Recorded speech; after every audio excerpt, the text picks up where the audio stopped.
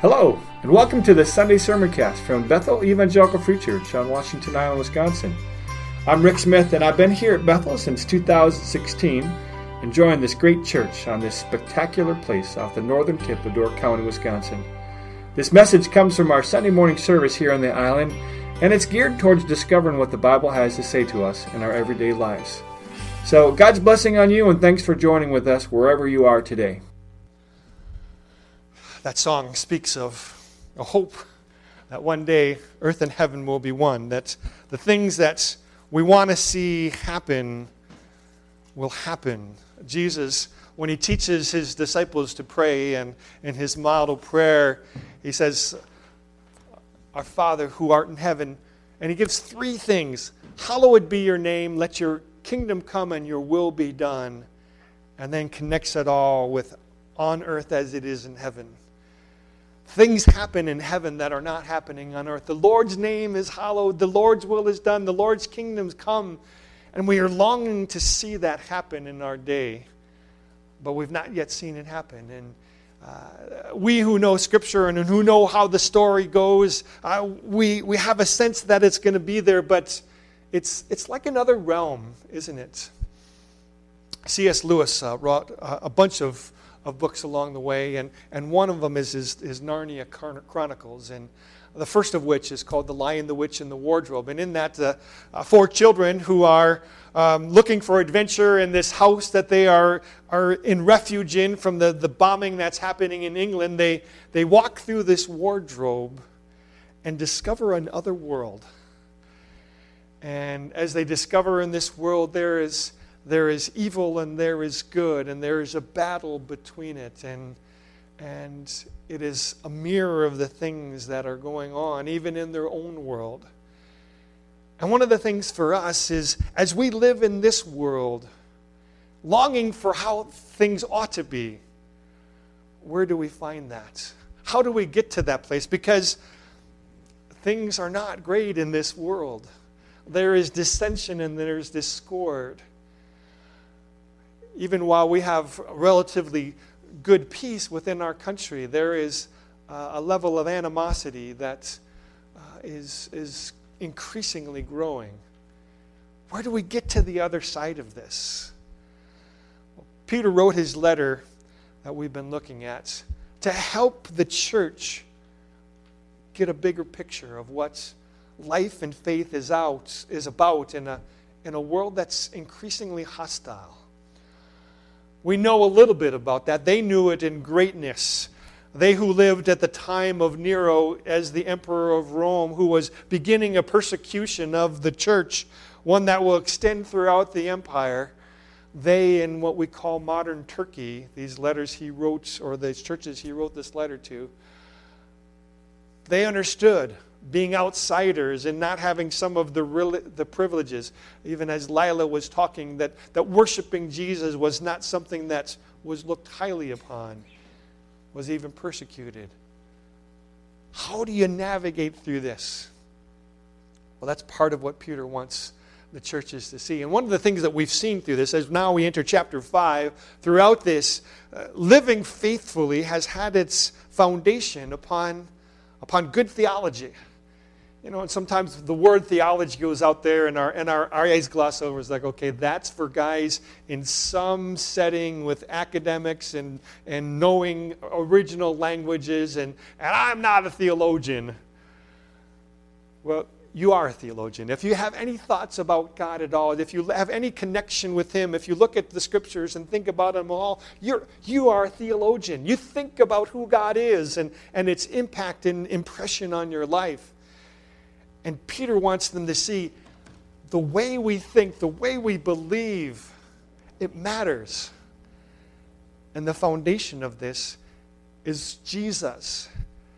He's mentioned again and again the sacrifice that Jesus has gone through, the suffering that He endured on our behalf. And because of that, it can give us a picture and a perspective on life. We can hold on to a living hope no matter what's happening in these bodies of ours, these tents that we are living in temporarily, because there is more that is out there beyond us. But it still means we live in this world today. And we live faithfully for God. And so part of his instructions has been to help the people see this is how you do this. And so as we continue, as we come to the end of the letter, we're coming to some final words on how to do this. And these words come to the elders and to the young men and then to everyone and how to do this. If you have your Bibles, if you open up to 1 Peter chapter 5, we'll take a look at this. 1 Peter 5, starting in verse 1. To the elders among you, I appeal as a fellow elder, a witness of Christ's sufferings, and one who will also share in the glory to be revealed. Be shepherds of God's flock that is under your care, serving as overseers, not because you must, but because you are willing, as God wants you to be, not greedy for money, but eager to serve, not lording it over those entrusted to you, but being examples to the flock. And when the chief shepherd appears, you will receive the crown of glory that will never fade away. Young men, in the same way, be submissive to those who are older. All of you, clothe yourselves with humility toward one another, because God opposes the proud, but gives grace to the humble. Humble yourselves, therefore, under God's mighty hand, that he may lift you up in due time. Cast all your anxiety on him, because he cares for you. Be self-controlled and alert. Your enemy, the devil, prowls around like a roaring lion looking for someone to devour. Resist him, standing firm in the faith, because you know that your brothers throughout the world are undergoing the same kind of sufferings. And the God of all grace, who called you to his eternal glory in Christ, after you have suffered a little while, will himself restore you and make you strong, firm and steadfast. To him be the power forever and ever. Amen. With the help of Silas, whom I regard as a faithful brother, I have written to you briefly, encouraging you and testifying that this is the true grace of God. Stand fast in it. She who is in Babylon, chosen together with you, sends you her greetings, and so does my son Mark. Greet one another with a kiss of love. Peace to all of you who are in Christ. Well, as Peter comes to the end of this, he turns his attention on to the leaders and to the elders within the churches there, and he has some words on leadership. Leadership, important thing. If you were to go to Amazon.com and put in the word leadership in their book section, you would get page after page after page. If you go to a bookstore like Barnes & Noble, which are a little hard to find these days, but they're still out there. You go to the leadership section, and there's all kinds of books out there. There's just so many people on, this is how you become a leader. This is how you do it. These are the principles you must, this is what a good leader does. This is how he lives his life, and so on and so on. There are many different theories and ideas of how to be a leader.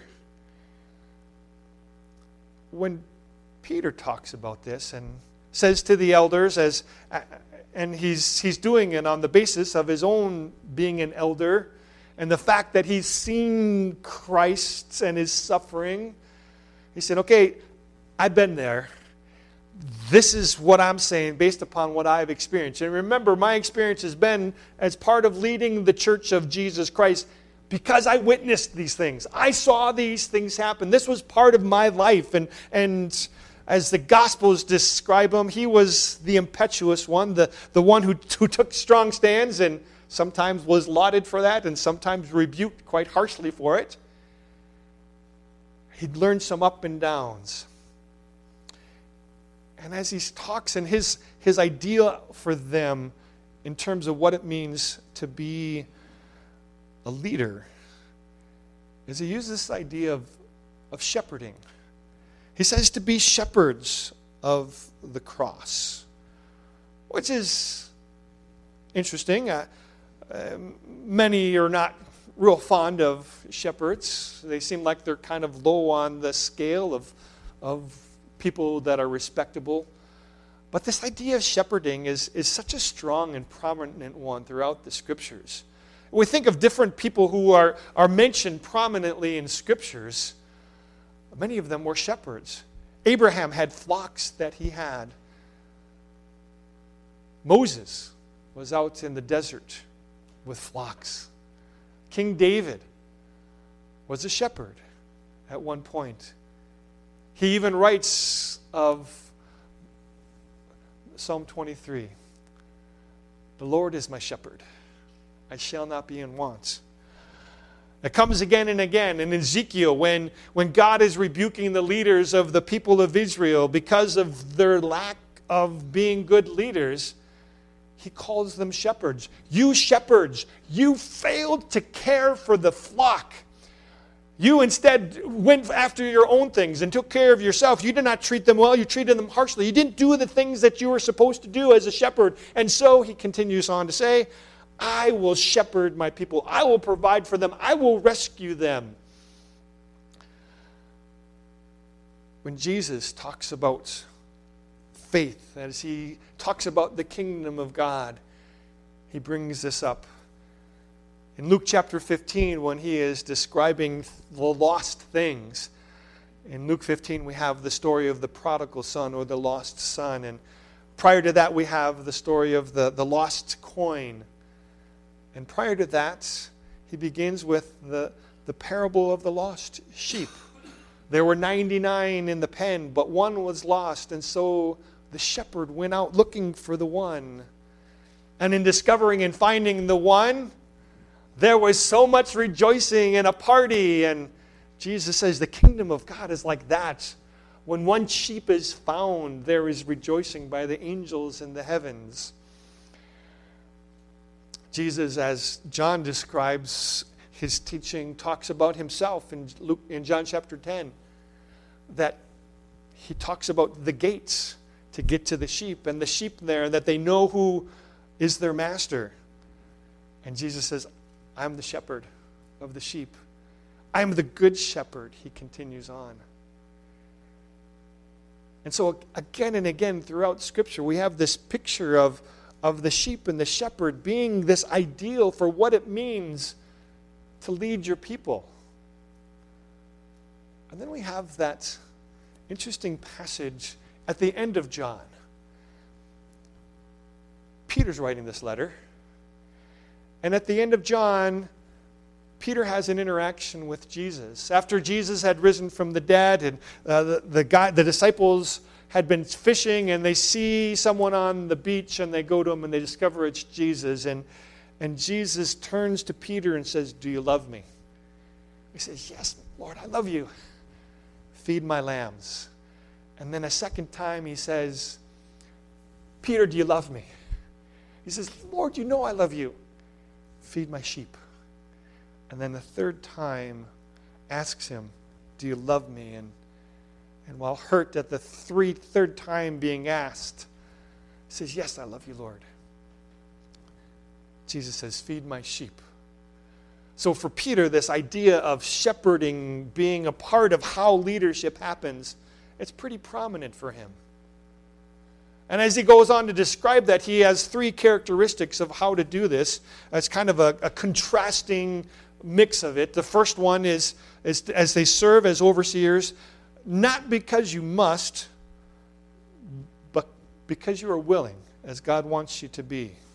Not greedy for money, but eager to serve. Not lording it over those entrusted to you, but being examples to the flock. First off, not because you must, but because you're willing. That leadership within God's people is something you take on willingly. If you don't want to do it, well, don't do it. No one is holding the gun to your head saying, you have to do this. Other parts of Scripture describe that to desire to be an overseer or a leader is a good thing. It's something that is good to pursue. But if you don't want to do it, then don't. Be willing and eager to care for the flock. Tom Wright, in his commentary on this section, he draws a contrast or a comparison, at least, of what this looks like. Because, again, sometimes when we talk about leadership, we talk about how can I be the best leader that I can be? And so we'll look at all those books that we have had and read them and develop the disciplines in our life. And he compares this concept to the idea of, well, of being happy. If your sole goal and purpose is to be happy, well, then likely you're not. Because you'll be so focused on, one, yourself, and what is this really making me happy, that you're never going to be happy. And that happiness is something that happens as we're in the process of doing things. And so it is with being a leader. Being a leader is more about who you're working and leading than it is about you becoming your best. And it's not to say that you don't develop your skills, but the focus and attention is on those that you're leading. And so with shepherding, the question is not how can I channel my inner shepherd and be the best that I can be, but instead ask, how can I best look after these sheep? And the best way of looking after these sheep is to know them and understand them and walk with them. Now, most of us have not raised sheep. Anybody raise sheep? Okay, 2 does not qualify as most. and it's something that's distant from us. I recently have read a book by Donna Briesmeister, who wrote about her times in raising sheep, and Donna in her kind of sing-songy, poetic kind of way describes this, and she makes parallels and on some level parables on what raising sheep with being with people is like. And one of the things that she notes is, we see this again in Scripture, that Jesus says this, that the sheep know their master, and she tells these stories about how the sheep knew who she was. Over the years that she did it, they would come to know her. When they heard her voice, they would understand her. And when other people would come, there would be this weariness. She discovered that first when she got her first flock of sheep. When she started working with them, they wanted nothing to do with her. But over time, they began to trust her. And as dumb as people say that sheep are, they began to trust her. Even doing things that seemed like logical reasoning. She had one ewe that was particularly good and productive. Every year would come up with good lambs and was a good mother for them. And so she could just depend upon that one just being okay. And she knew she was about ready to give birth. And she was working, doing some chores. And one of the other ewes comes up and starts bleating at her. It's like, well, that's weird. And she goes back to whatever that she was doing, and the ewe goes away for a while, and then it comes back and bleats at her again. And it's like, okay, hi. And ignores it again. And the third time that it comes back and bleats at her, she says, okay, this is weird.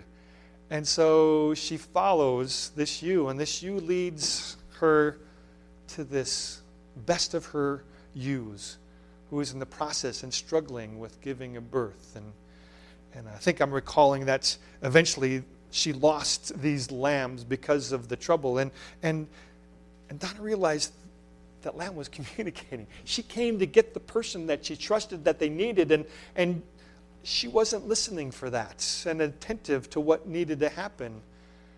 And so remembers with a little bit of lost, but certainly some knowledge now, if they come to get you, there's something there. Being a shepherd means knowing your people. If you're in leadership, or if you aspire to leadership within the church, then it's not about you being, I've got this position. But it's about understanding, who are these people? What's been going on in their lives, and what do they need at this time in their lives? It's not a plug and play. Oh, I did this at other church, or there's this program at this other church, and let's just bring it here because it works great in another place. And well, that's not the same flock. What's going on in our midst? So for you who are in leadership, and obviously I need to look back once again at my mirror and look at myself and say, what are you doing about this? It's not about money, not that the pastorate's the most lucrative thing, but there are subtle ways that you can make that something that distracts you and puts your focus on you. It's certainly not lording it over those, but being examples. That we live before others as examples of what it means to follow Jesus. One of the pastors in my life, when I was a youth pastor in Milwaukee, Paul Briers, he was a great shepherd. And he taught me what it was to be a man of God in a number of ways. But he also taught me as a young man how to be part of leading a ministry. And some of what he did was he gave me a long leash. The ideas and the thoughts and some of the experiences I had were good and good starting points. And he'd give me a long leash. And invariably, me being me, would make some mistake or get myself in a little bit of trouble with people. And we'd work this out, and he'd help me through that. And sometimes I'd get my hackles all up, and I'd be like, oh, what are they saying now? And he's like, settle down. Take it easy. Here is the situation, and here's how we needed to work through it. If I would to get up and storm out of there, he says, hey, get back here. Sit down. That's not how we do this. With graciousness and care, kind of knowing who I am as we gotten to knowing each other over the years, was able to talk me through that. And that's knowing your people, right? On the other side of that, as Peter gets on, he has words for the young men to be submissive to the older ones, which is not an easy thing for younger men to do, is it? I know it's not been for me, but part of listening to those and having enough humility. I mean, he says this here because it needs to be said, right? Because it's not our natural inclination. Oftentimes, if we're younger and someone older says, that's not the right way to do it, it's like, okay, old person, whatever. It's 2018 now. It's not 1922. Sometimes we need to just stop and listen to those who have gone down this road before you. It's a little bit of what Peter is doing for the elders within the churches, but it's something that we need to stop and listen. And not that we don't use our energy and creativity and all that, but sometimes we need to stop and listen when someone says, hold on here. There's some other things you need to see. Because it isn't just about this one thing, because there's impacts over here if you don't recognize that. Doesn't say a lot to the young men. Just be submissive to those who are older. But there's much to be learned there. But then he directs his attention to everyone. To the sheep, to the shepherds, the young men, the elders. There's a way of living that makes this happen. And it starts off with humility. For us to live humbly. For it says God opposes the proud. It says clothe yourselves with humility. Put it on like a jacket or a sweater and wear it on you. And what does it mean to walk humbly? Certainly Paul speaks about it greatly in Philippians chapter 2, how we live and look out for the interests of others, put them ahead of ourselves and understand where they're at. And that goes along with what he's saying about being a shepherd. Know your people and understand what it is that they knew. And it's not about you, it's about God, and it's about helping people to see Him. And as you walk with your lives, you're walking through this. We walk through this together in this church as sinners together, right? Each of you are a sinner still. I am a sinner still. We are going to blow it, sometimes epically. We need to recognize that. And be able to respond first off, okay, that hurt. What's going on? Can I absorb that first blow and discover what's going on that's put this person in that position? How are they hurting, or how are they responding out of a pain in their life? Now, some people are just angry and bitter, and sometimes you just need to separate yourselves from them if they're not going to be able to work through this. But oftentimes a starting place for all of us is to take ourselves and our emotions out of that, because sometimes it's not about us at all. I think more happens that offends people that are done out of ignorance than out of malice. Malice being, what is a way that I can hurt this person? Oh, I'll get him. That's malice. Ignorance is often just self-centeredness lived out in front of others and not thinking about how it affects someone else. The problem is, to the recipient, it feels the same. But it's different. And for us to be able to absorb blows and say, okay, what's going on here? First of all, this is kind of how I responded to that. And second, what's going on? Why are you there? Humility, it's not easy. But if we're all about, well, I'm a leader in the church, or I'm a person in the community that's regarded highly, how dare they? When we think highly of ourselves, we probably got an issue. God says, start off living humbly. And then he says to take your anxieties to him because he cares for you. We're going to be anxious. The church that Peter was writing to here, they had reason to be anxious. There is serious jeopardy to their lives and existence because of the persecutions. We have brothers and sisters around the world again and again and again that are going through difficulties because they confess faith in Jesus Christ.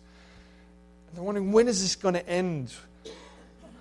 We're talking beatings and being kicked out of their homes and villages, of being shot at and raped and killed, and this is the things that are being endured. And how do we get through this?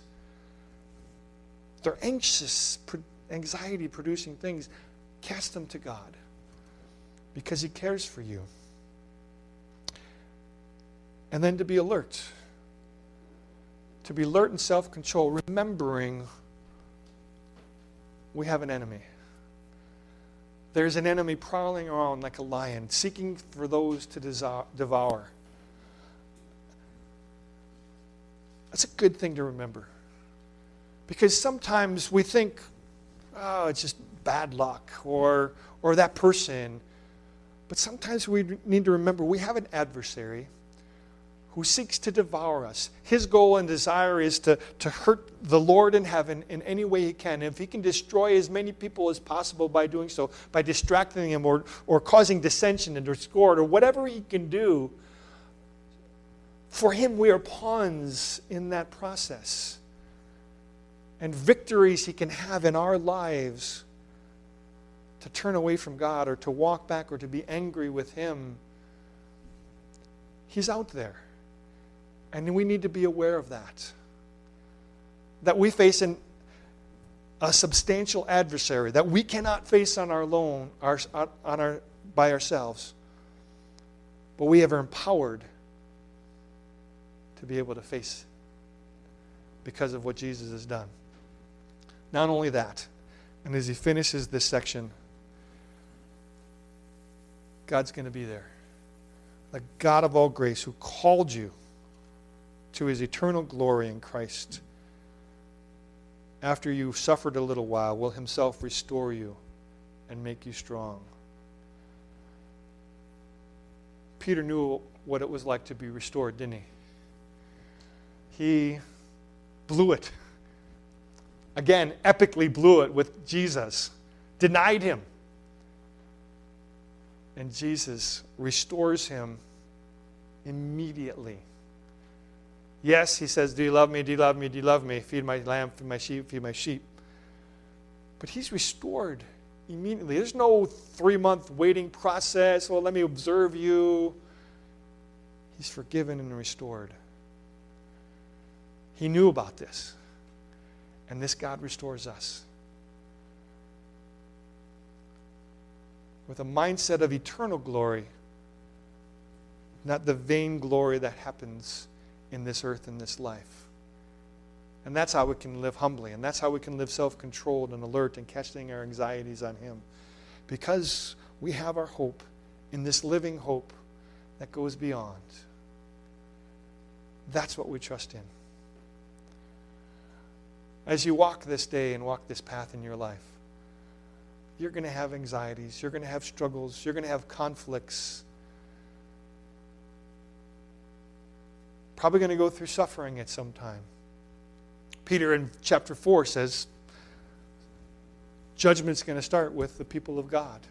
We're going to have to face difficult things. Things that we can't imagine maybe even this culture at some point. And Peter's direction is stand firm, resist the evil one, stand fast through it all. Because the glory to be revealed. What is that going to look like? I don't know. But the call for the church over the centuries has been to walk through these things. Why we've not had anything close to that, I don't know. But it could come. And as Lila mentions, we have brothers and sisters enduring that today, this morning. And so we bring them and ourselves to our Lord. Let's stand for closing prayer.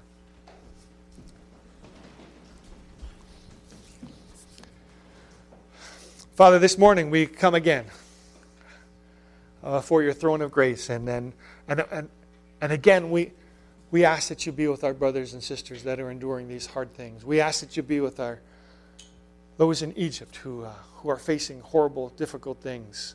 To the church in Myanmar that is being kicked out of their homes.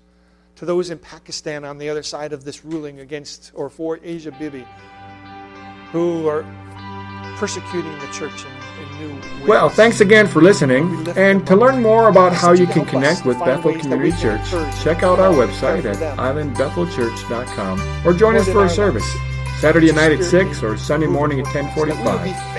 Hope to see you soon. God bless you. Wherever we're at, whatever we're enduring and going through, may we keep our eyes fixed on you and the living hope you extend to us. We pray this through Christ our Lord. Amen. God bless you this day.